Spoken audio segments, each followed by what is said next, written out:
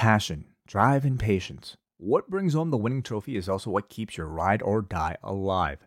eBay Motors has everything you need to maintain your vehicle and level it up to peak performance. From superchargers, roof racks, exhaust kits, LED lights, and more, whether you're into speed, power, or style, eBay Motors has you covered. With over 122 million parts for your number one ride or die, you'll always find exactly what you're looking for. And with eBay Guaranteed Fit, your part is guaranteed to fit your ride every time or your money back. Because with eBay Motors, you're burning rubber, not cash. With all the parts you need at the prices you want, it's easy to turn your car into the MVP and bring home that win. Keep your ride or die alive at ebaymotors.com. Eligible items only. Exclusions apply. Hello, everybody. It is John Pollock and Wei Ting following WWE's Crown Jewel. One word to describe Crown Jewel, Wei. Okay, that's fine. Sure. Yeah. Can I tell you how you watch a WWE Premium Live event? You take your requisite breaks between matches, okay? I got so much done during this show. I had lunch between matches. I cleaned my kitchen in between. I went out. There's no way I'm sitting down and watching one of these start to finish. By 2 hours into this pay-per-view, we had seen 3 matches. I'm sorry, the pacing. This one, WWE shows are always slow-paced. This was another level for this premium live event / tourism ad that I had for 3.5 hours. This was a very heavy messaging pay-per-view, as it would be. It is, yeah. I think they're actually great for me because it's not the nonstop pace of having to catch up on my notes all the time.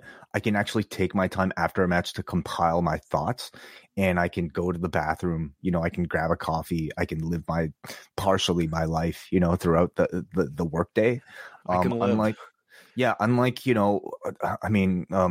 edition of Dynamite, which is just nonstop, and I always feel like I'm treading water. Trying to keep up with what's going on while compiling my thoughts, about what had just happened. This is just it's not unlike a UFC pay-per-view, John, where there's a lot of downtime in between. But I don't really stop partway through. I'll watch later.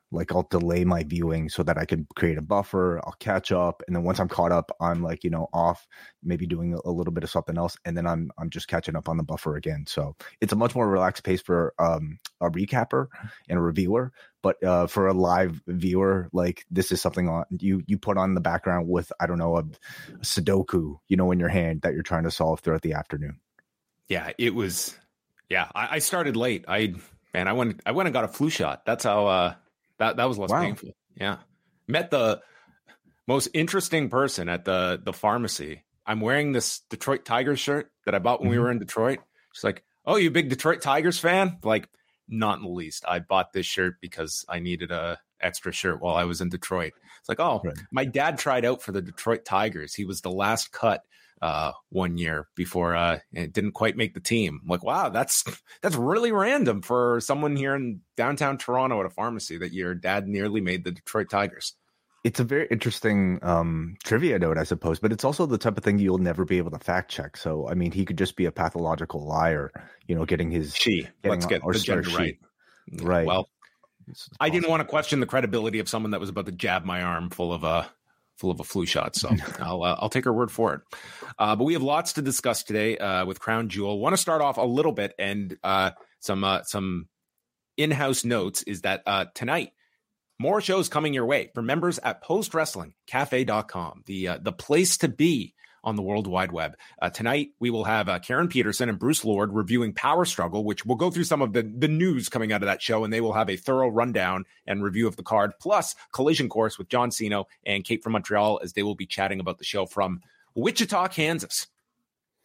All points covered tonight. Yeah. Osaka, Saudi Arabia, and Wichita, Kansas. That may be 3 of the most, popular places in the world. Yes, that's right. All right.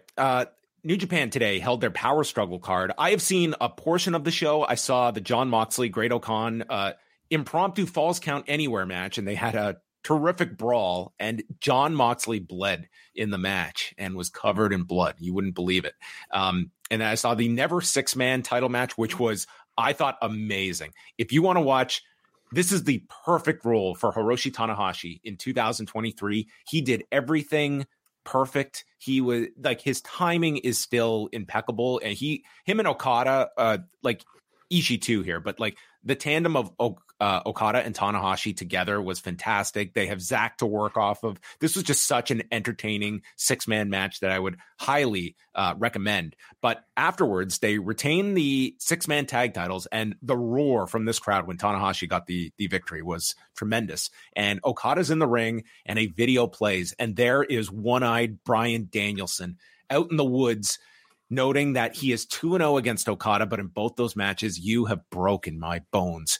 I tapped you out with a broken arm because you can't break my heart nor my spirit. And I challenge you on January 4th at Wrestle Kingdom to gain revenge, and I'm going to break your arm, Okada. I'm going to break your right arm so you can never deliver the Rainmaker again. I'm not out to take away your voice.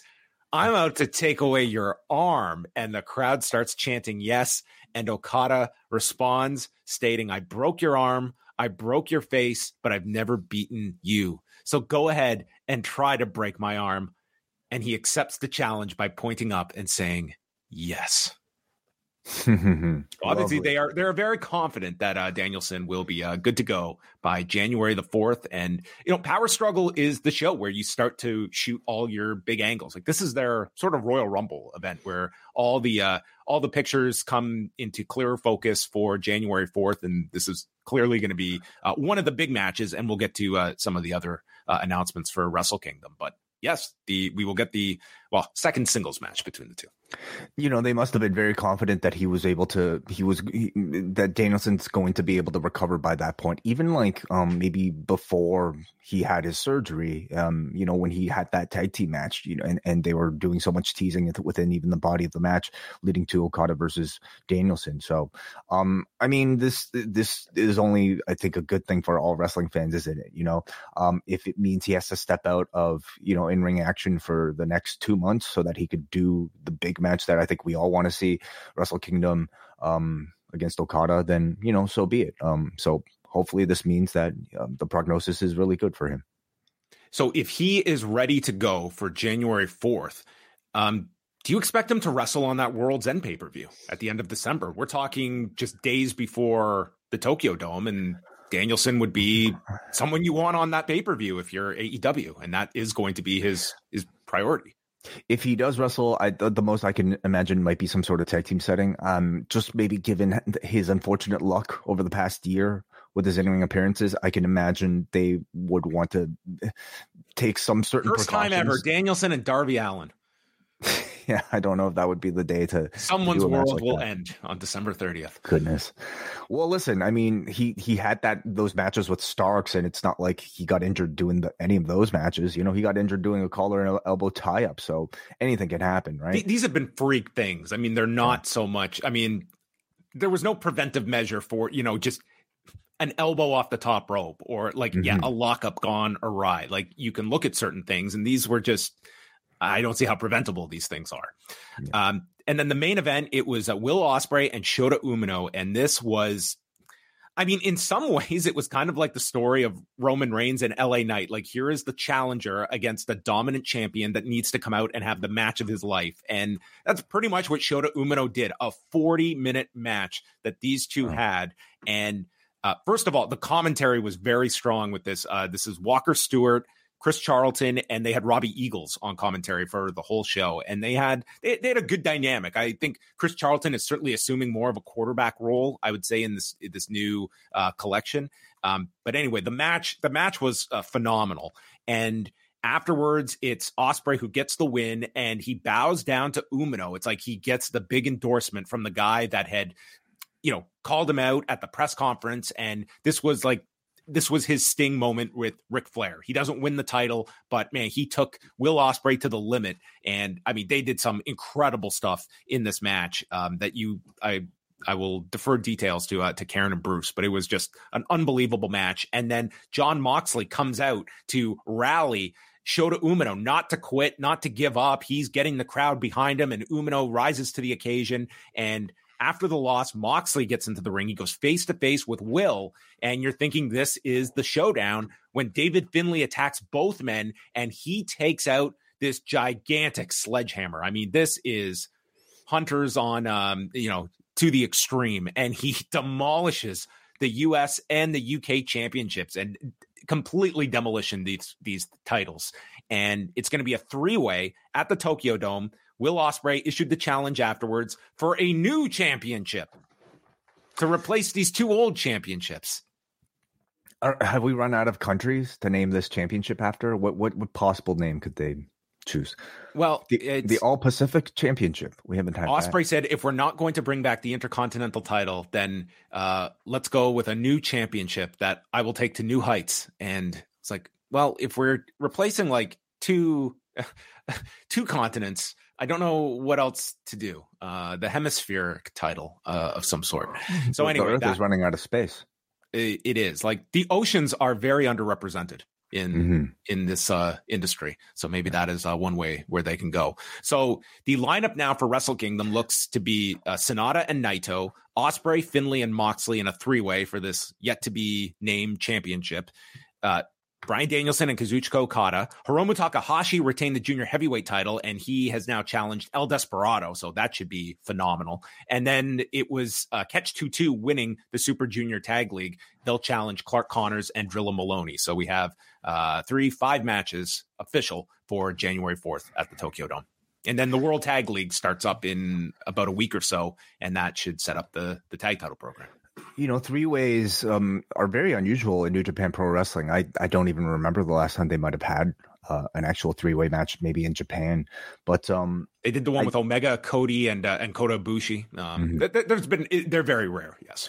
But I mean, something like this maybe would directly call to attention the fact that Ospreay will likely be leaving, and Jon Moxley is not a New Japan Pro wrestler. So having simply Ospreay versus Moxley really does the promotion no good following January the 4th.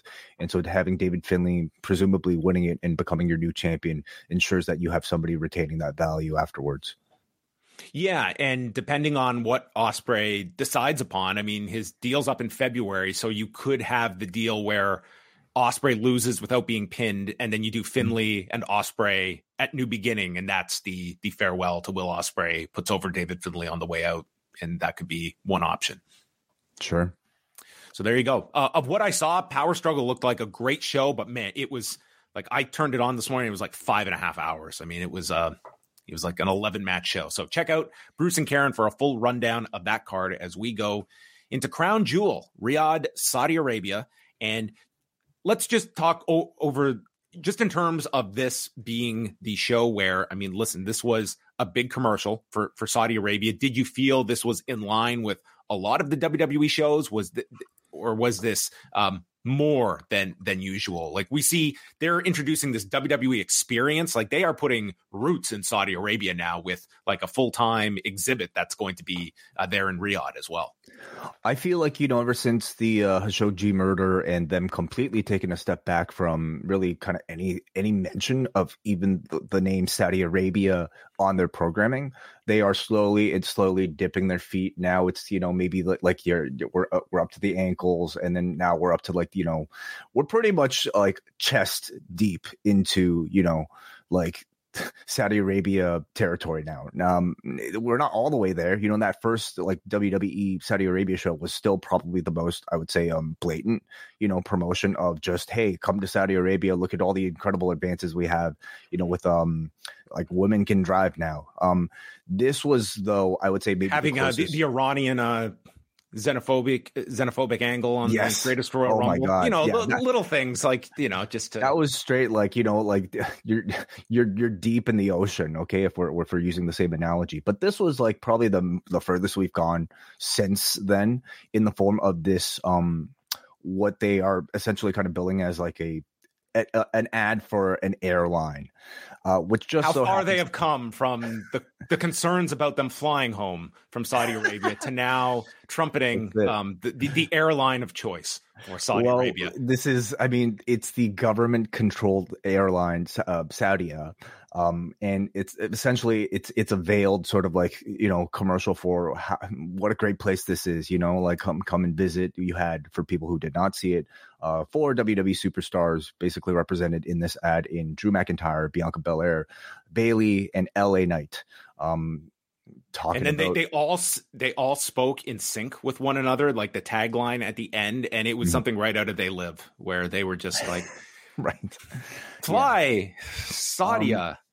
But yeah, I mean, I think part of this is just, again, a way of continuing to further deliver the intended message that this whole thing was supposed to send out, and it's to promote tourism towards Saudi Arabia, or at least the image that this is a place that is modern and that people can come and visit, and things are so great and they're incredibly fun here. You know? Yeah, as long as you don't tweet, like, you'll have a great time here. Yeah. Mm-hmm. So, yeah, I would say this was like the most we got up until this point, and I imagine it'll only get more and more until, you know. I think there's been a real breakthrough at this point when it comes to like the public acceptance. Like you're just seeing, like we've spoken about it for years, like the certain level of, I think, fatigue among wrestling fans, but this is growing so beyond just like wrestling that this is not only sort of accepted, it's encouraged. Like there is just such a wealth of capital that is being dispersed across sport and entertainment that it is becoming just like there are these outlets that like they are craving these contracts with Saudi Arabia, and it is going to make for an entire boxing career out of Francis Ngannou. Like that is just a small, you know, a small drop in the bucket. Soccer, Cristiano Ronaldo, I mean, was all over tonight's show, at least in mention, right? It sort of is, yeah, becoming like an accepted form, or at least like, I don't know, an accepted element in all the media that we might consume, whether it be sports or entertainment or otherwise. Now, I'm curious to know, like, if this sport washing is actually, is it? Yes, it is normalizing. I think that maybe the discussion of like Saudi Arabia as being a place of, I don't know, like that has a lot of money that can pay for this stuff. Will it go as far as to encourage tourism to, you know, a place like Riyadh for somebody who, I don't know, typically would never think about it? I wonder. I'm not sure. Like maybe eventually it'll get to that point, but I wonder how much of this they need to expose us to in order for people. I think that's also. I think that's more so a byproduct of just the presentation to the world that this is a place to go to. It's not so much necessary that we need to have Americans traveling to these shows, but abroad, I mean, there's plenty of like, you know, people in the Middle East that this is the place to come to for the biggest events in the world, and just promoting that fact to people and having as much sort of silence around, you know, the other like human rights abuses and people being placed to death over tweets to their 8 followers. You know, there's that aspect that I think for those that are so in tune with this message, it's just very easy to just shrug your shoulders at all the other stuff that they don't need to concern themselves with the politics, and why so much is necessary to be able to spend to get this message out. So certainly, it's telling the world that, hey, Saudi Arabia is on the map. You know, you should be discussing Saudi Arabia when it comes to, I guess, you know, talking about like the global powers. But does that added attention to at least some circles, like put more of a spotlight on those human offenses? And does it make them, you would think, do they have to be more covert about it, or is it something that they have to be more accountable for with this increased attention? You would think that the increase of one does shine more of a light on the other. I certainly believe that, you know, sunlight is the best disinfectant, but just seeing this in real time way, I don't see a whole lot of focus on the. It sort of just comes part and parcel with like vague references to, well, they're human rights record is not that stellar, but look at all of this stuff they're doing. It's like there's no easy answer for a lot of people to this, and I think it gets very complicated when you want to speak about this and you are casting a discussion about the Saudi Arabian government, and it becomes very easy to just extrapolate that to your like attacking the people of Saudi Arabia, which is not the case. And I think that's where it just gets muddled. And let's be honest, like these are realities that I don't think many people want to engulf themselves in. I think it becomes very easy to just look at the positive and ignore what is sort of underneath the rock that you don't have. Especially when you're collecting a paycheck. It's very easy to ignore that stuff and make justifications for yourself and look at what has happened from a John Cena who was not doing these shows to a Kevin Owens that was not doing these shows. And the fact is, like, for someone who is a homosexual to go to one of these shows, I mean, a very different experience for it. Like, how would you feel safety wise going to Saudi Arabia as someone that has, spoken about these issues and such? Would you feel completely safe? I can't answer that completely. Yeah, I don't see myself, ever being put in that situation. But I sure, yeah, it would maybe give me pause, just the given track record of how they might speak, or anyway. So, it's a topic that continues to be brought up twice a year whenever we cover these shows, right? Well, let's go through the show. The kickoff had Sami Zayn and JD McDonough, noting this is the rubber match. Remember those really? two classics? Yeah. Raw in August and September. They were one apiece. News to me. This crowd was insane for Sami Zayn. They were lively for a lot of people, but then there were some lulls later, which we'll talk about. But Sami Zayn, man, they were red hot for him. He was, I would say, as popular as anyone on the card. I would say so. He had the benefit of being the first person this crowd got to see, but he was also the last person this crowd got to see last time. Really, I would say the sort of de facto home territory babyface that they were promoting him as last time came out here in his robe and just, soaked up this incredible ovation from this crowd that was very hot for any, I would say, wrestling content, I'm sure, but especially for somebody like him. Yeah, they mentioned that Shawn Michaels has put over JD McDonough as this phenomenal talent, and then almost as though it was telepathy, JD takes a turnbuckle and he does the crazy Shawn Hulk Hogan spot where he flips off the turnbuckle, just ridiculous, like your Shawn Michaels Kurt Hennig bump out of the corner. I was like, wow, the timing of this comment, and then the ridiculous bump off the turnbuckle. I would suggest that JD probably had no ill intent with this, maybe what came across as a bit of an oversell, unlike maybe Shawn in that Hogan match.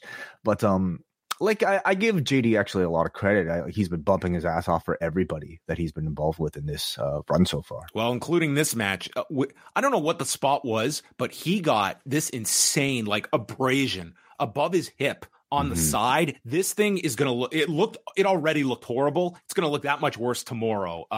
Man, I'm sure we'll see this on Monday on Raw because of the after effects of it. But dude, it looked awful. I don't know if he just went into the rope badly. I don't know what this was. I didn't see the cause and I didn't rewind to go see where he got this, but dude, this looked awful. Cameras were certainly trying to pay attention to it. They were zooming in on it, and but they had no replay. I don't think they had a cause of what led to this, but hopefully it's more of a superficial, I don't know, rug burn or something than something worse than that. Burn. But yeah, really. Real simple match. They reacted to everything Sammy did, and JD just bumped around for him. It ended with an exploder, haluva kick, and blue thunder bomb in 9:47. Kickoff style of match that just got the crowd amped, and no need to do any kind of angle or overbooking for this. Exactly. I would almost say house show level match, nothing fancy at all about it. Nothing needed to be fancy about it. Just a way to, set this crowd off pretty happy, give you some Sami Zayn content.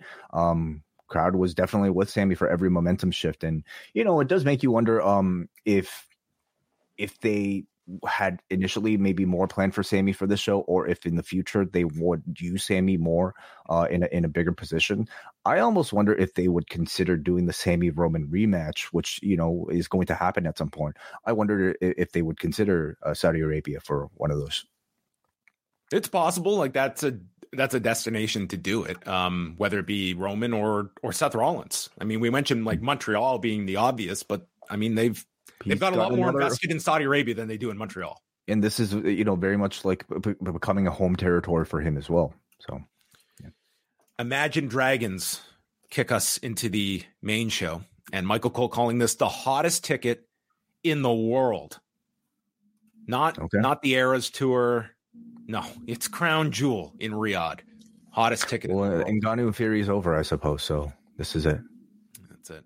Michael Cole and Wade Barrett are on commentary. And then Byron Saxton was the announcer. That's right. Yeah. We didn't have Samantha Irvin nor Mike Rome. Yeah, that's unusual. I don't know. Maybe it was just a numbers game of who they were bringing over. Yeah, I thought he did a pretty good job though tonight. Fine. Yeah, it was. He announced well. He pronunciated all the names correctly, so that's a win. Oh, hey man, I couldn't do it. Do you remember when Lillian Garcia first started in WWE? This was like around 1999, and she's like, "This match is scheduled for like." She did it like boxing, like for X amount of rounds or something. Like she was really off with just her verbiage and stuff. Like she just didn't know it sounds like she was just given a mic and said, go out there and you're our announcer now. And then she became very, very good at it. Seth Rollins and Drew McIntyre, the world's longest video package. I think this thing went on for like 6 minutes. It was incredibly long. So we have a red hot crowd at the beginning, and Drew does the Cristiano Ronaldo goal celebration pose. So thankfully, we had Michael Cole and Wade Barrett to explain to us who Ronaldo is and that he plays football in Saudi Arabia. Well, I didn't know that, John. You didn't? I didn't know that he played in Saudi Arabia. I don't know anything. This guy's getting $213 million a year to play in Saudi Arabia. You know how small my world is, John? This guy was at the boxing fight last weekend, which I did not watch. Okay, I'm sorry, but like my world is comprised of maybe 90% professional wrestling, and then I should say 60% professional wrestling, 40% like baby stuff. So I don't have time to know where Cristiano Ronaldo is playing. So Drew hits a belly to belly on the floor to start the attack on the near incapacitated spinal column of Seth Rollins. We also get the note that Rhea Ripley has tweeted, "Good luck, boys," regarding her campaigning to both about the assistance of the Judgment Day, which neither took her up on. So Drew runs his shoulder into the turnbuckle, and this became the story of the back versus the shoulder. And to really emphasize the back injury for Seth Rollins, he hits a springboard swanton, leaps to his feet, and follows with a cabrata off the opposite side. And Wade Barrett says, Seth is showing no ill effects despite those back issues. And Michael Cole says, I was talking to Seth today. He says that once he loosens up and the adrenaline gets going, the back usually isn't that bad unless it's directly targeted with an attack. So here we are. A month ago, he was on the verge of one bad hit and the whole thing could come to a crashing halt, his career. And now he's just got to loosen up. He's just got to get that adrenaline going. And I suppose they finally came up with the cover for why throughout all these years, like it's not something that's been visually, affecting him as much as see the difference maker is when somebody targets it. Okay. And this is what Drew was doing here. And then this guy's doing swantons. Well, listen, man's got to get his shit in. Okay. Well, he goes for the buckle bomb. And unfortunately, he didn't loosen up here because the back gives out and he eats a future shock DDT for a 2 count. Drew then drives him onto the edge of the apron with a slam. In the ring, there's a reversal to a pedigree. Drew recovers, calls for the Claymore, but is stopped by a super kick, kicks out of a stomp, and then Rollins misses the Phoenix Splash into a Claymore. And this was an awesome near fall as Drew got on top. Massive reaction for the kick out. And then he tries for another, is stopped with the super kick, and Drew misses another Claymore, and it's a pedigree stomp. Both men are down, and it's a delayed cover, but Seth just rolls over and gets the pin. 18 minutes and 22 seconds as Seth Rollins retains. And I mean, they went out here to have like your main event level style of match. And I will get ahead of myself a little here and say this was the superior championship match of the two on this card. Interesting. Okay. Okay. We might have a debate later. I think it depends what you're looking for in your championship matches. Okay, like certainly in terms of from an in-ring standpoint, yeah, I would give the edge to this one, and that was to be expected. I think even going in, if maybe sort of like the grandeur of atmosphere and of Roman Reigns level main event is more to your liking, you would probably go with the main event. But nonetheless, this was a very good match. I thought it was very well paced, very well built, and I thought like Seth's lower back selling, like once they got into it, was very good here. I thought it was just enough to kind of draw you into the drama. I don't think he overdid it at any point, and gave you some nice finish, sort of near falls once the finishers came in. I thought we would get a bit more like concrete, sort of like Drew McIntyre's like sort of devolving into madness throughout this, but they're choosing to keep this like a pretty very slow burn. So nothing really definitive. With a hint afterwards backstage with Rhea, like the idea that this guy he took the harder path towards the title, and had he taken Rhea up on her offer, maybe he would have been champion. I kind of like going this direction where they're going with Drew. It continues to be like you can continue to run this story, and it doesn't necessitate having to go back to a title match instantly with Survivor Series in 3 weeks. Mm-hmm. So Damian Priest runs down with the briefcase, but there's a man in disguise, and it's Sami Zayn, who attacks Priest and steals the briefcase, runs through the crowd as Priest chases after him. And this is Sami Zayn's new mission, is to take out the Judgment Day one by one. And he started with JD McDonough and nearly tore his torso off, and now grabbing Damian Priest's briefcase, which Sami Zayn has possession of. Yeah, so I mean, Priest can't cash in, right? If you don't have possession of the briefcase, that's how. Do you think he should have photocopied the contract when he switched briefcases? Would that be legally binding? He should have scanned it, and he should have had an e-signature, I think, from all the appropriate people involved. Yeah, so Zayn versus Priest seems to be our next program, and as a way to continue to delay this, like Money in the Bank briefcase cash in from Priest to keep him busy, sure, makes sense. So if Tony Khan broke into Vince McMahon's office, could he run these Saudi Arabia shows twice a year? Well, Zayn can't cash in and get a title shot himself. He's just preventing somebody from. But WWE can't come back to Saudi Arabia until they get possession of that contract.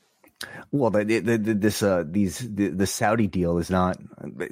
The contract's already signed, and I'm sure they have scans. Unlike Damian Priest of this Money in the Bank briefcase contract, they don't have to hand it in every time they want to put on a show. That we know of. I mean, maybe it's like you have credits. True. Right. You cash these in for your $50 million payout after the end of the show. We go backstage, and Rhea Ripley just shrugs her shoulders at Drew, and Drew is left looking frustrated and upset. Rhea Ripley, Raquel Rodriguez, Nia Jax, Shayna Baszler, and Zoe Stark for the Women's Championship. And Wade Barrett says that last weekend, the Battle of the Baddest, it was only the appetizer. This is the main course. So if this is the main course, and Tyson Fury got $50 million, what was Rhea guaranteed for this title defense? 100? The payouts had to be. This is the main course, right? I don't know. What do you think? I know that WWE wrestlers, I'm sure, are being paid at the same level of high level boxers. Yeah. So we had the 5 all and later the other women's title match with the outfits. Who won the outfits? I think Rhea. Rhea? Okay. Rhea looked really cool. Like I mean, I'm not exactly sure if like there was something specific she was going for, but like she had like a different makeup job that was kind of reminiscent of like, like a crow type of thing. Black pleather, like, she was able to rock it really well. They've come a long way from the oversized t-shirts. Yes, they have.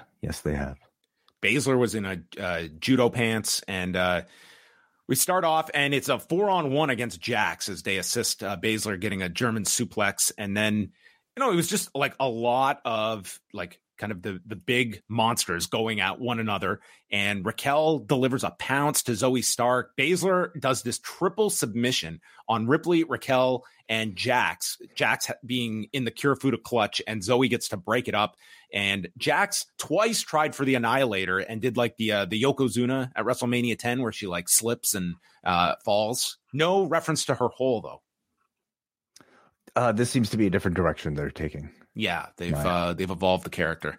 Z360 onto Ripley, but then we just get a procession of saves. Baszler launched everyone with a Tower of Doom, and then there's a headbutt to Stark on the buckle, and so we have Baszler on the mat, and Raquel was a little late here to go for the cover because Rhea was all set to do this riptide off the turnbuckle, but she had to wait for Raquel to get on top of Baszler for the cover. So then Raquel gets hit by the riptide by Rhea off the second turnbuckle, taking out all of the women, and it's Rhea there to just pick the bones and pin Baszler in 11:05, as Michael Cole notes that she bucked the odds with a 20% chance of winning this match, because that's how these matches work, everyone. That's last weekend, despite the odds, Francis Ngannou had a 50% chance to win the match because he was one of two people in this fight, and that's how odds work. Pretty much. One of my pet peeves that still exists to this day. Michael Cole loves this stat. I thought they had planned a pretty fast match with a lot of sequences and almost no lulls in action. And I thought overall that execution was fine in the match. No blemishes that I think ever derailed, this match at all. But it was never the attention grabbing match that was enough to, I think, spark this crowd into caring. And this was I would say the first of all the matches tonight that received pretty low reaction from otherwise, this crowd that was clearly here to see stars, and not just stars alone, but stars involved in meaningful matches. Rhea Ripley certainly is a star, but everybody else she was here with was not, and it calls into question their idea of doing this sort of 5-way rather than maybe putting all the airtime and focus on building up one individual for this match. By the end, seeing this result, I would say it was pretty unsuccessful, because I can't really say anybody coming out of this feels like that much of a bigger star. The gulf between Rhea Ripley and everybody else just still seems so far. Well, it was noticeable that the person absent from the closing sequence was Nia Jax. She was not part of the whole Riptide spot at the end, but I have to say that is the least appealing match for Rhea Ripley of these four, that I feel they are going to have to do it at some point, but I don't know. That feels like a TV match to me at best. Oh, I don't know how appealing any of the others feel, John. From an in-ring standpoint, you might get a better match out of, I don't know, Shayna versus Rhea or something like that, Zoe versus Rhea, but their characters are just nothing right now. There's very little attention, I would say, that's been put onto them. No real motivation or actual storyline. That can all change, just like it could change with Nia Jax. Then we had the ad for Saudia, the official airline of Saudi Arabia. So great. And then an ad for the Survivor Series promoting War Games. Solo Sikoa, John Cena. Thunderous reaction for John Cena. There's no Paul Heyman out for this match. And John Cena's game plan is to work the thumb and the hand of Solo Sikoa. This was the debut of Zack Sabre Cena. And, dude, he's bending the wrist and weakening this thumb to take away its effectiveness. Guess what? John Cena did not do a great job of weakening this thumb by the end, did he? Well, he's not really known for his submissions now, is he? So yeah, it's a big thumb.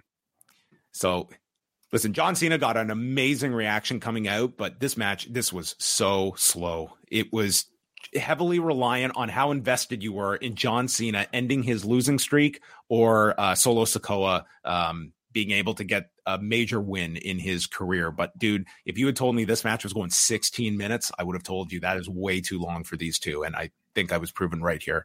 Michael Cole starts to ask us, what if this is the last time we ever see John Cena in a WWE ring? Yeah, maybe this is it. Crown Jewel, the last time we see him in the ring. And Wade says, all good things must come to an end.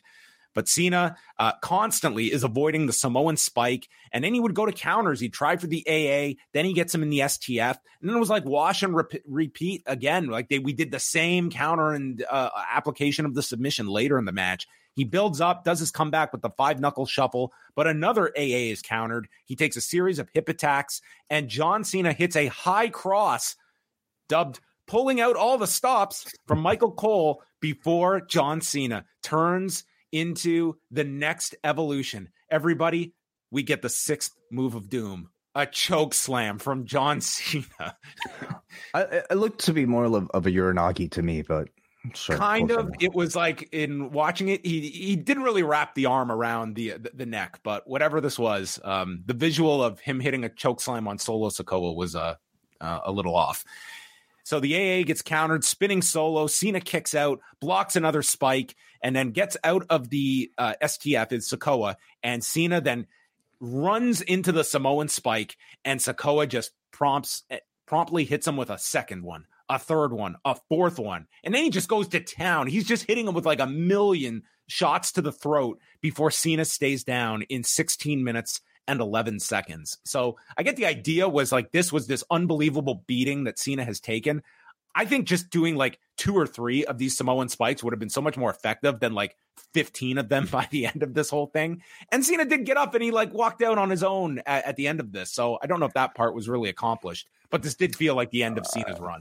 I mean, I kind of disagree, John. You know, I think throughout this entire story, so a lot of us were criticizing when they gave away the first Samoan spike after that excellent promo from Cena, the great promo from Paul Heyman, and then they just gave it away to us. Now, seeing SmackDown last night, I've come to realize that was a great decision because they got to show us what one Samoan spike is able to do to John Cena's throat. You know, when he was like selling it with the raspy voice.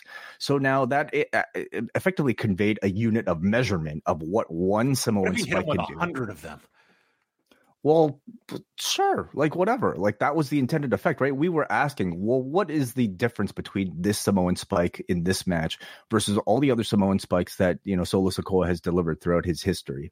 And the difference is he's going to do a lot of them, okay? Specifically, you know, targeting the throat. And so I thought it was necessary for him to pile them on to show that this is going to be different from all the other Samoan spikes. And again, they gave us a unit of measurement on SmackDown to show that one Samoan spike is able to do this much damage to the man's throat. Well, 15 of them is going to take him out for good, as they promised. So I thought that was actually effective. But he wasn't taken out here. Like he got up, he walked to the back. His throat was taken out. That was the purpose. It was not to knock him out. You know, it's to cut off his connection with the audience through his voice. So next time we see John Cena, he's not going to talk. So that should be the story. Absolutely. I mean, I mentioned it last week. The after effects of this loss are going to be, I think, the most important part of it, because the man can't just come back next week and cut a promo, even with a raspy voice. Like he should sign language. Okay. He should do American Sign Language to say goodbye, or just simply come in, drop the microphone. Sign language with subtitles. He should speak Chinese. Maybe he could still do that. Anyway, I don't know if that's how your voice box works, where you lose one language but you inherit another. This is a Samoan spike specifically targeting his ability to speak English. Yeah. I like the booking overall of Solo as the monster coming out of this. That was the positive. I thought this match was way too long. I think you know what you're going to get with the John Cena match. Now, my expectations were coming off of the Austin Theory match, and this was way more than the Austin Theory match. This was Cena. I'll give you that.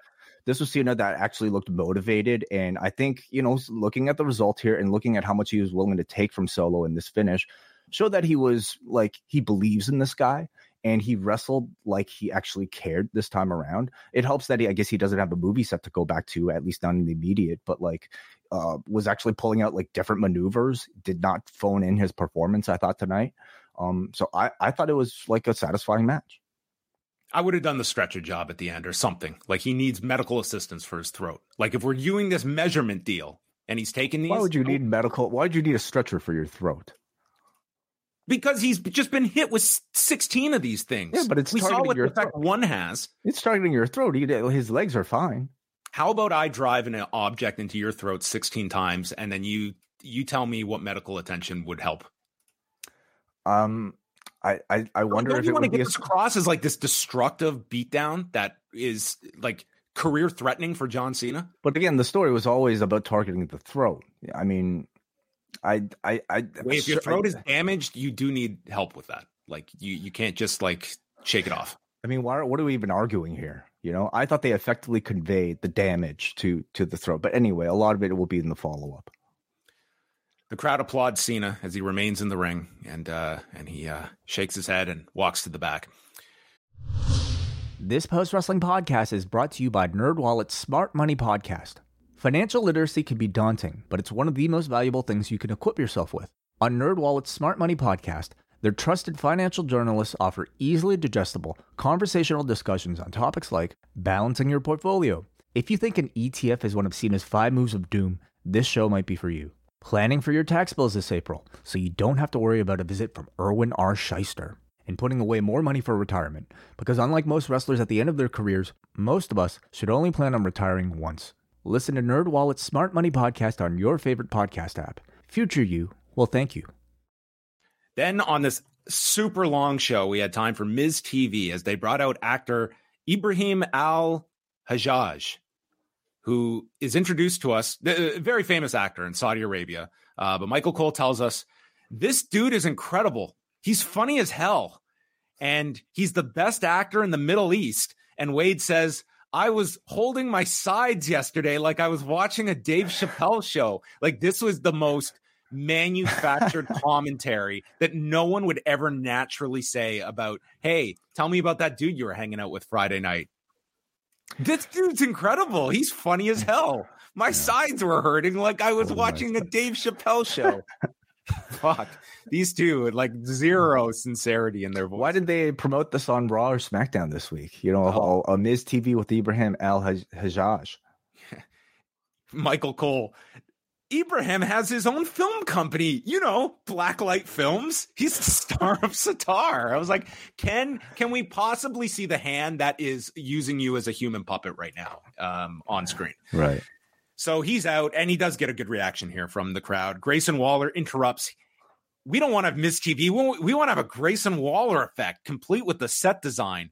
And Miz says, I'm Ronaldo. You are the ball boy. And Ibrahim says, hey, I can be on both shows, but the hottest show is Miz TV. And Grayson Waller is offended. He's like, dude, I got pulled from house shows to come do this. You better like the Grayson Waller effect more. So Miz ends up sending Waller into a Kamagiri from Ibrahim. And then a skull-crushing finale is delivered to Waller, but not before the dude that's incredible and funny as hell delivers a people's elbow that had my sides. I was holding my sides laughing watching this. I mean, as this guy got to just act out his childhood fantasy for all of us to watch. I guess I don't know, the choice of people's elbow. I guess number one, it's an easy enough move to do for anybody to pull off. But secondly, it just seemed to me, it almost like tells me when somebody stopped watching wrestling. You know, like if this is your only reference, like I guess whatever. Pat McAfee could have chugged a beer after this, but yeah, he made his decision. I think notable about this is the fact that like Miz was positioned as the babyface in this segment, so it tells me like he's kind of this babyface for this Gunther program. Well, yeah, like the Gunther's interaction on Monday like seemed to be his actual turn. Yeah. Cole then promoted Riyadh season in case you were not aware of what was going on, and then we see Logan Paul just randomly racing in the sand dunes in this like buggy, which he then drives into the city and right into the arena on. I'm guessing this was Logan saying, hey, like I got a day off. I really want to ride a dune buggy. You want to bring a camera along? All right, whatever. We'll use it for your entrance. And he drives right out. This is the point. The show starts at 1 p.m. Eastern. It was 2:50, and we have seen 3. This is match number 4 on the show as we are getting to. Like, that is how slow this first 2 hours was. And Rey Mysterio comes out. How interesting is it, Wade, that we had the United States champion this weekend defending his title in Saudi Arabia, while the Intercontinental champion can't get out of the U.S. due to citizenship restrictions. They might have to rename that title. They might have to swap titles. They should swap. Right. They started off with like lucha sequences at the beginning here. And early on, like the chemistry was definitely there that these two had. And they're really pushing that Logan is a student of the game. How much so? He's got his Ultimate Warrior tapes as he does like the gorilla press and splash on top of Ray's back and is just doing the warrior pose and then right into a bear hug. It's like of all the tape study. So there's a buckshot lariat that Logan goes for and plants his foot. And they note how tough it is to hit that move, and then goes for the titanium loaded right hand and misses with that. Ray applies a crossface and is working on Logan's shoulder. Ray goes for a cabrata, And this was the clip that everybody was circulating because Logan, it seemed like Logan was a step back and had to like step in quickly into position because Ray was going to come down with no one to hit, or thankfully Logan caught him because I don't know if he was going to continue to rotate here and might have come right down. It seemed like Ray was preparing for him to catch him, and Logan seemed to be a step out. It looked really scary. It looked like he was like, going like torpedoing straight down. And even when Logan caught him, like it was like he was low as well. Yeah. Like thankfully he was saved here by Logan, but it just seemed like this could have been a lot worse. And thankfully, okay. So we continue onwards, and Ray hits a code red that they say is borrowed from Zelina Vega. And then we get the return of Logan Paul's goof from his entourage. We haven't never identified this guy. I still don't know who this dude is. They named them. Yeah, I didn't go back and watch the Ricochet match because we were there, but he's only he was in the Ricochet match. He was there to hand the brass knucks. Like this was a follow-up on to that. So he passes the brass knucks to Logan Paul, but then they land on the ground, and Santos Escobar comes and steps on the knucks and chases the errand boy away. And then Santos conveniently places them right on the apron, which are left there. Logan grabs them, and as Ray goes for a slingshot, he gets waffled with the titanium-loaded right hand with brass knuckles, and Logan pins Rey Mysterio to win the U.S. title.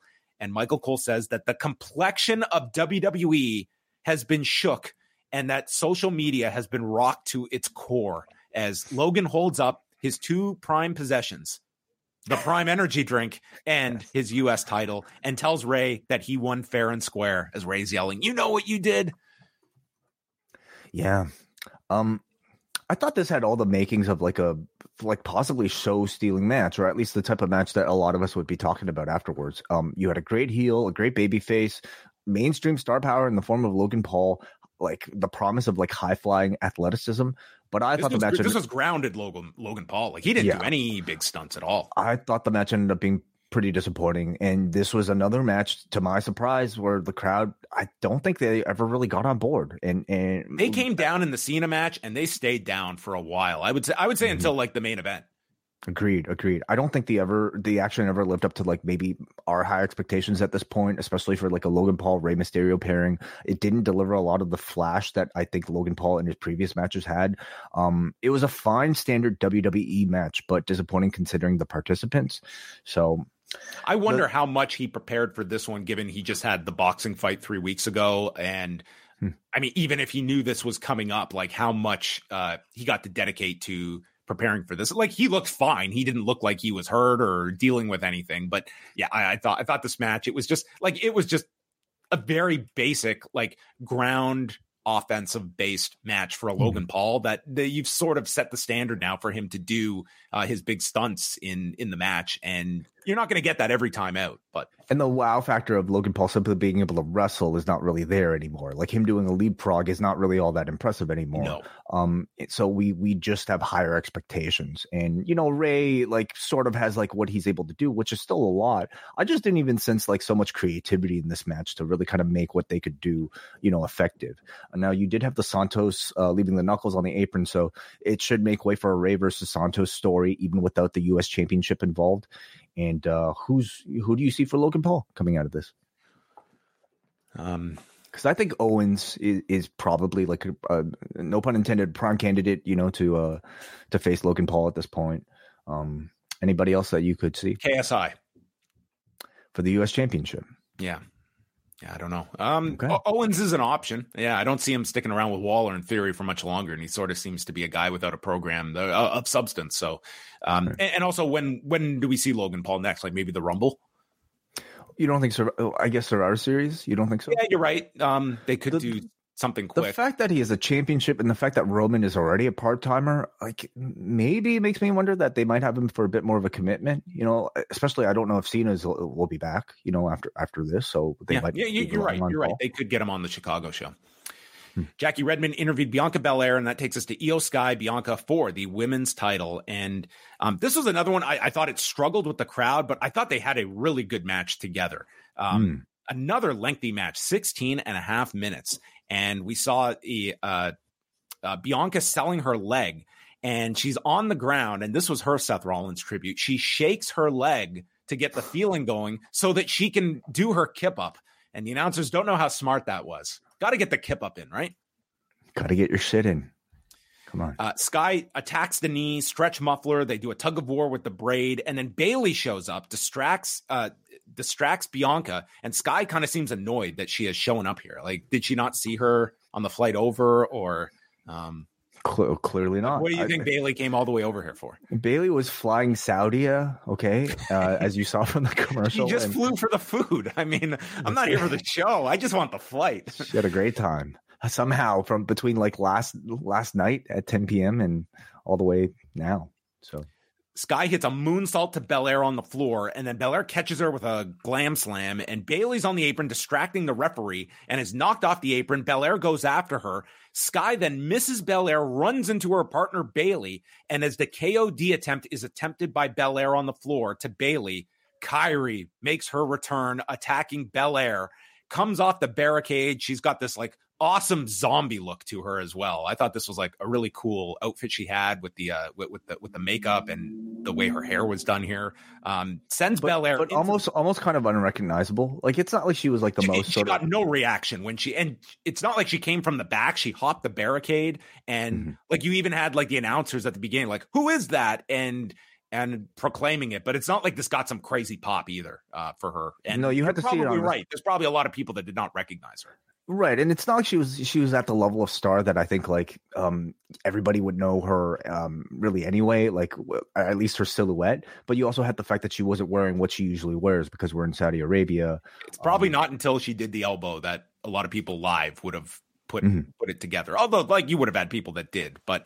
Sends Belair into the post. She beats the count, but then is immediately hit with over the moonsault, and Belair gets pinned in 16:34. So, I mean, it was our second match in a row where we had like the interference leading to the finish. But I would say, like, overall, I liked the match between these two as well. And I think the run-ins at the end, it was a satisfying return of somebody that people were expecting. And I thought that was a good way to reintroduce her. And they also noted the fact that when Kairi left WWE, it was Bayley that destroyed her, and that was her exit angle was with Bayley, and they played it up that Bayley was kind of not aware that Kairi was coming back. So it's this idea that Io enlisted Kairi without alerting Bayley. So it gives some much needed progression to this damage control infighting, which has been running in place for so many months that they did need this shot in the arm, and you have an interesting story coming out of this one.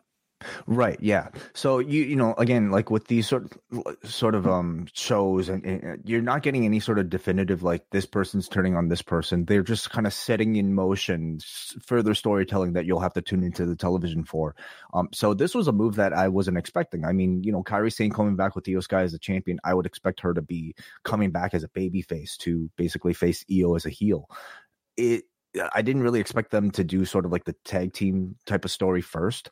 Almost like, I wonder if there's an expectation, like, because like what Sane attacked Belair, so Sane will be a heel along with Io Sky and presumably like maybe a member of Damage Control for now.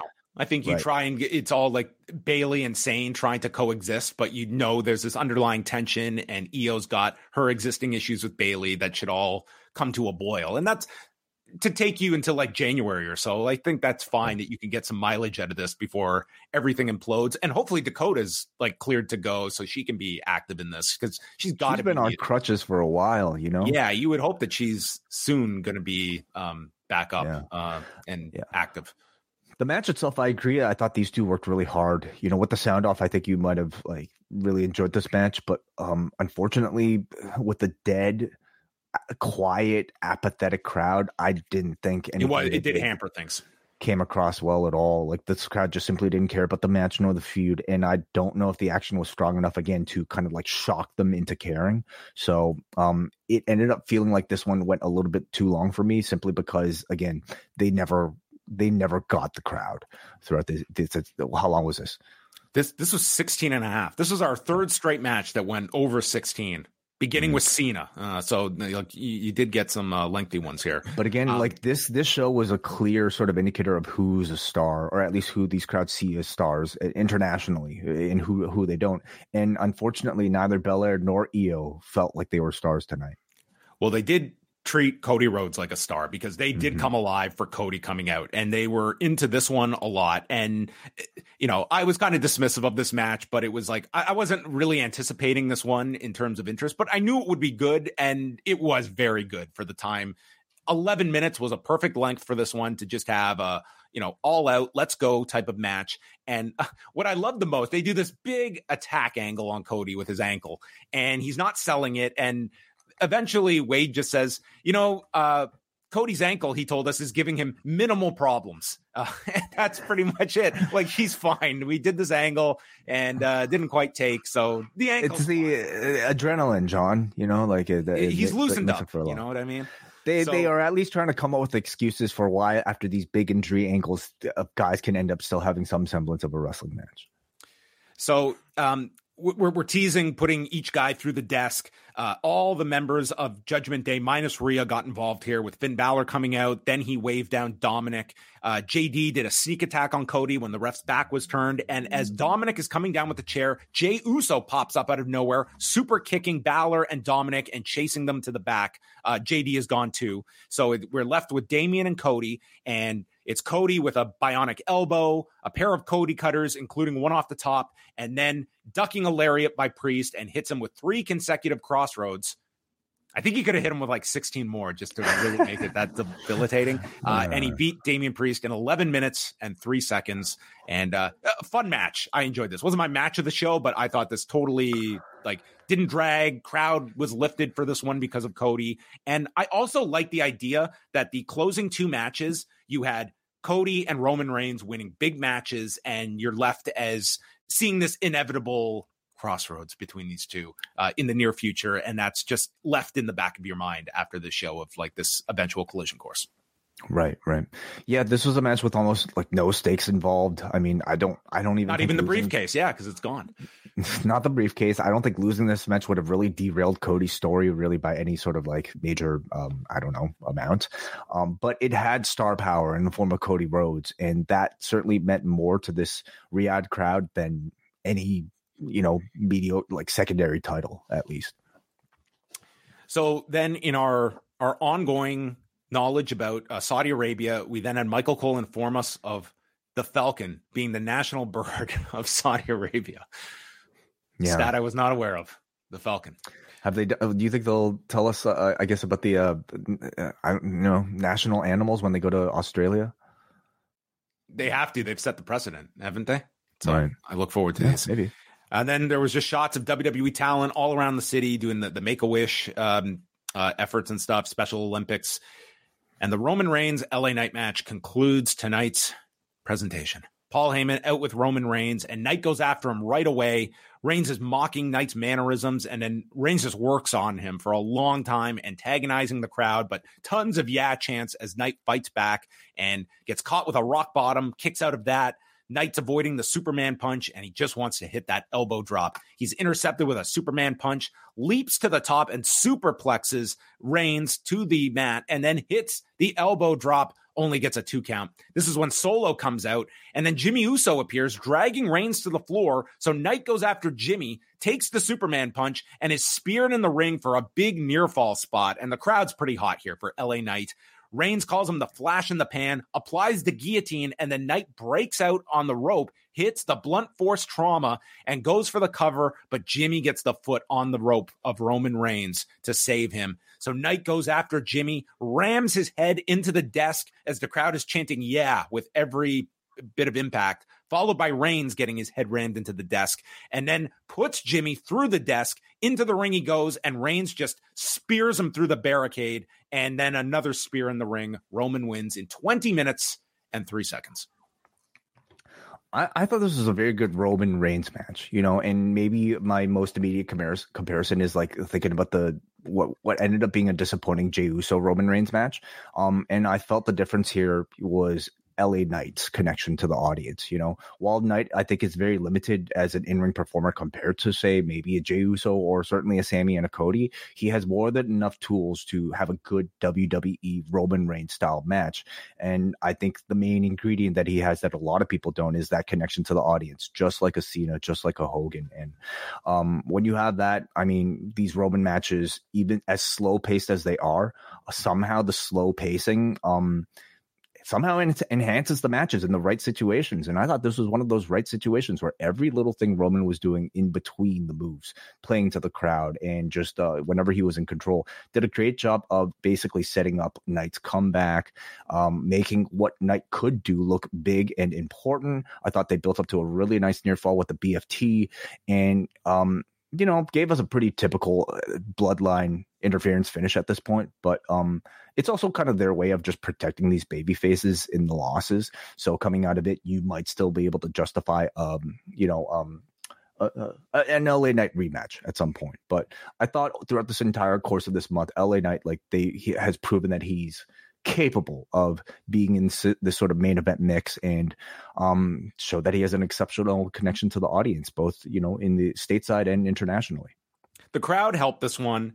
I thought it was a very basic match. That would have been my critique of it. And I think if I'm going to levy this against AEW with all the distractions and run-ins, this was 4 matches in a row where we had interference leading to the finish. And I think you should prioritize, do we need 4 of these in a row? If this is the main event and this is our angle to get there, maybe that takes priority, because that was a little cumbersome on this show. But I will say, I think that LA Knight came out of this I thought it was a fine match. I didn't think it was disappointing. I didn't think it was one of the higher end Roman Reigns matches, but I think Knight certainly has a very safe spot, that he is a key babyface for the company moving forward, that a loss definitely doesn't hurt him here. And yeah, I think the audience certainly helped this one. It's and maybe that's what you're going to prioritize more. I'm definitely, I think, more critical on just the bell to bell portion, but nonetheless, I think this was what was expected. Maybe even a little bit above, because I wasn't going into this one with grand expectations.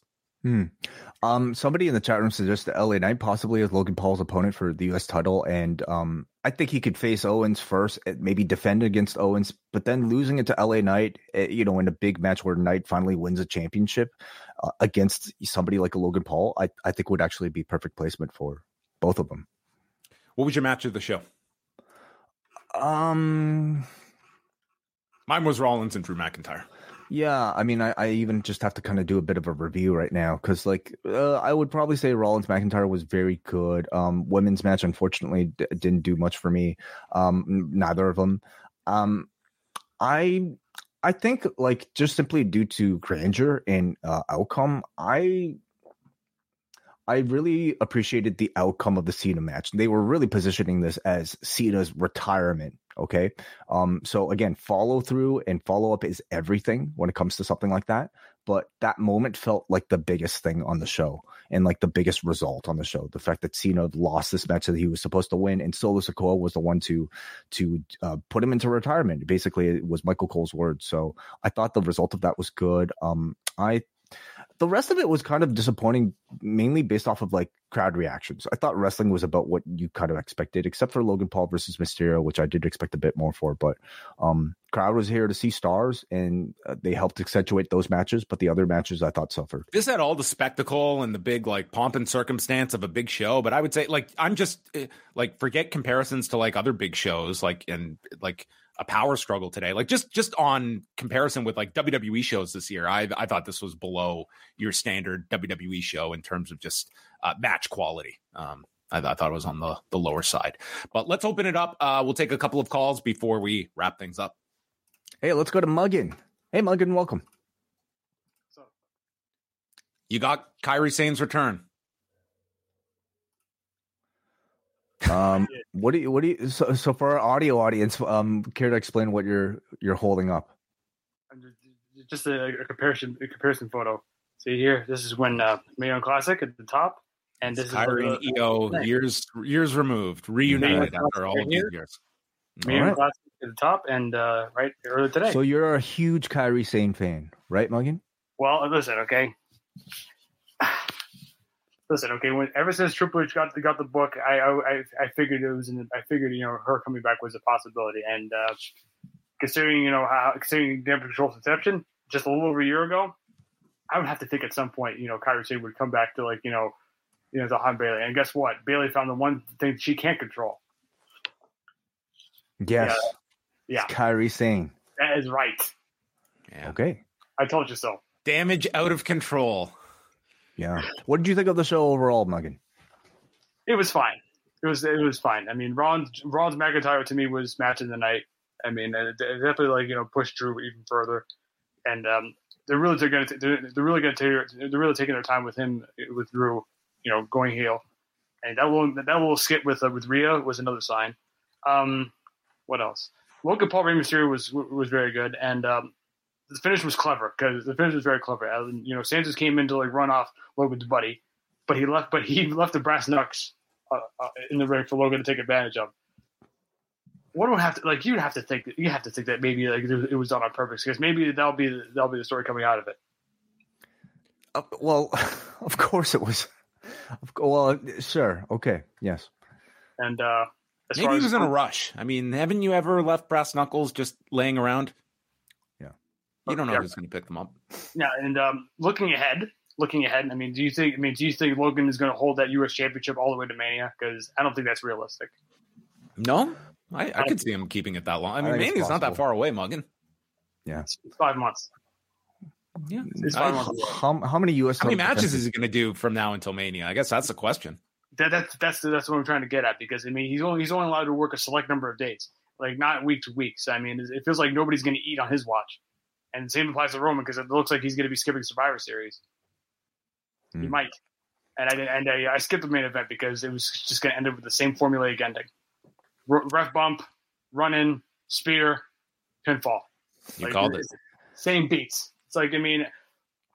As much as Roman Reigns is an attraction and justifiably so, I mean, it feels like the bloom is starting to get off the rose. And I mean, LA Knight's going to be fine knowing him because he's still super over. And the way I also love seeing those signs with the Arabic written beneath it. I thought it was very clever. Yeah. And, I think LA Knight's going to be fine.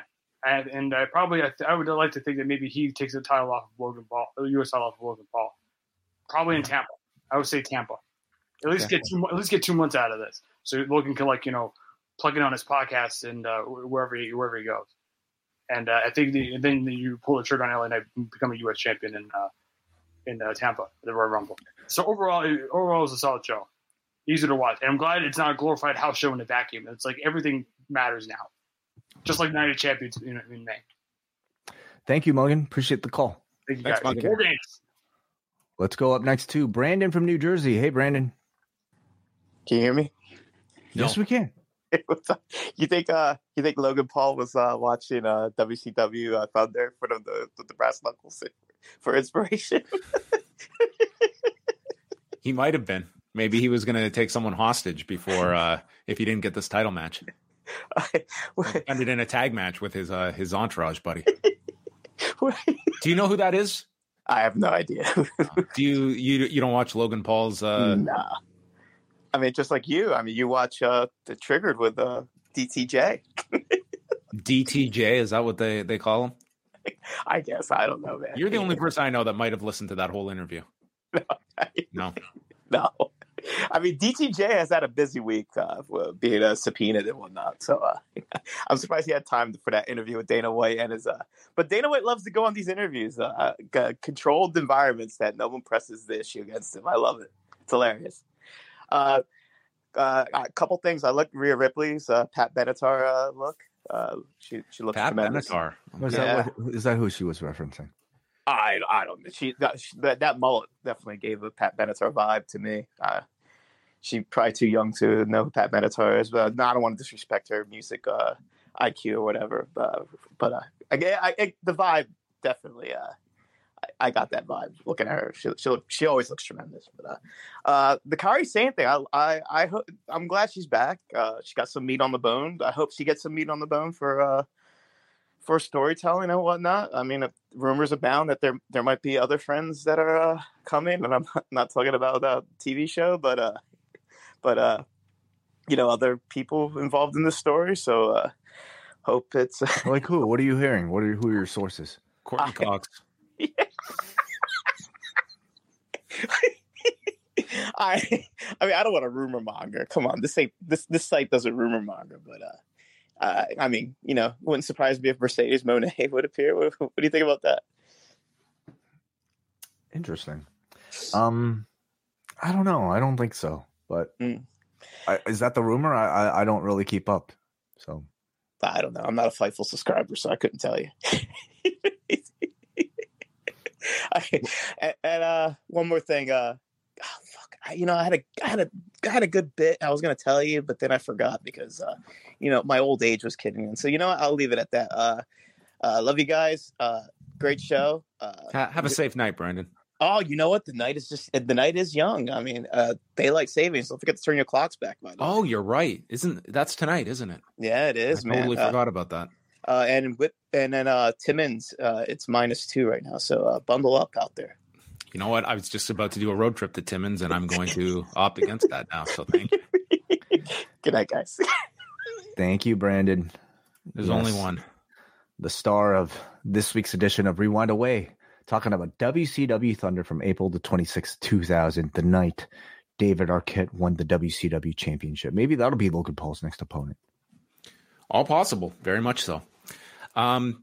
Let's do the feedback before we wrap up here. I got to jet in a couple of minutes, but we do have time for the written feedback here. We'll start off with Jay from Colorado. Wasn't a strong-looking card on paper, except for a few matches, and that's exactly how the show played out. I enjoyed Paul and Mysterio, and I think they're going in a good direction with that belt. Even if I don't like Paul, I have to give him credit for what he's done, and I think he will do well with the belt. Enjoyed the main event. Tired of Roman's title run because it's been so predictable. We know he's going to make it to Mania with the belt, and we've sacrificed potential title angles and heat with Sammy, Cody, Jey Uso, and now LA Knight. I'm worried the next champion will just be on a quest to beat his title run, as will the champion after that. Now that John Cena is the man we can't see and can't hear, who do you think takes away our ability to smell him? How many senses does he have left after? Yeah, I mean, who's got to move that targets the nose, I suppose. Orange Cassidy? I don't know. Yeah. Does he? The Orange Punch. All right. Okay. Let's move on. All right, let's go up next to Brian from New Jersey, who says, the following opinions are my own and not of pro wrestling. This was the 10th WWE PLE as part of the deal with Saudi Arabia, bringing my streak of not watching these shows up to 9. I guess it's fitting the one-time pirate princess makes her big return in the country run by scum and villainy, a real-life madripoor with the Saudi government in Hightown. I hope the civilians of the country had a really fun time and that everyone gets home safe.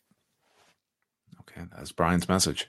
Last one here we have from Matthew. I'd be interested in hearing why people boycott these shows, but not shows in America or other countries when those governments are just as bad or worse in what they have done. Let me address this because this is always the kind of the equivalency people make. I think a major distinction here is that the WWE is not benefiting from the U.S. government spending X millions of dollars on an annual basis to use WWE to push ahead a certain message of such. There is always going to be a disconnect, I think, between citizens and their governments. I think that exists in Saudi Arabia. I think that exists in Canada. I think that exists in the United States as well.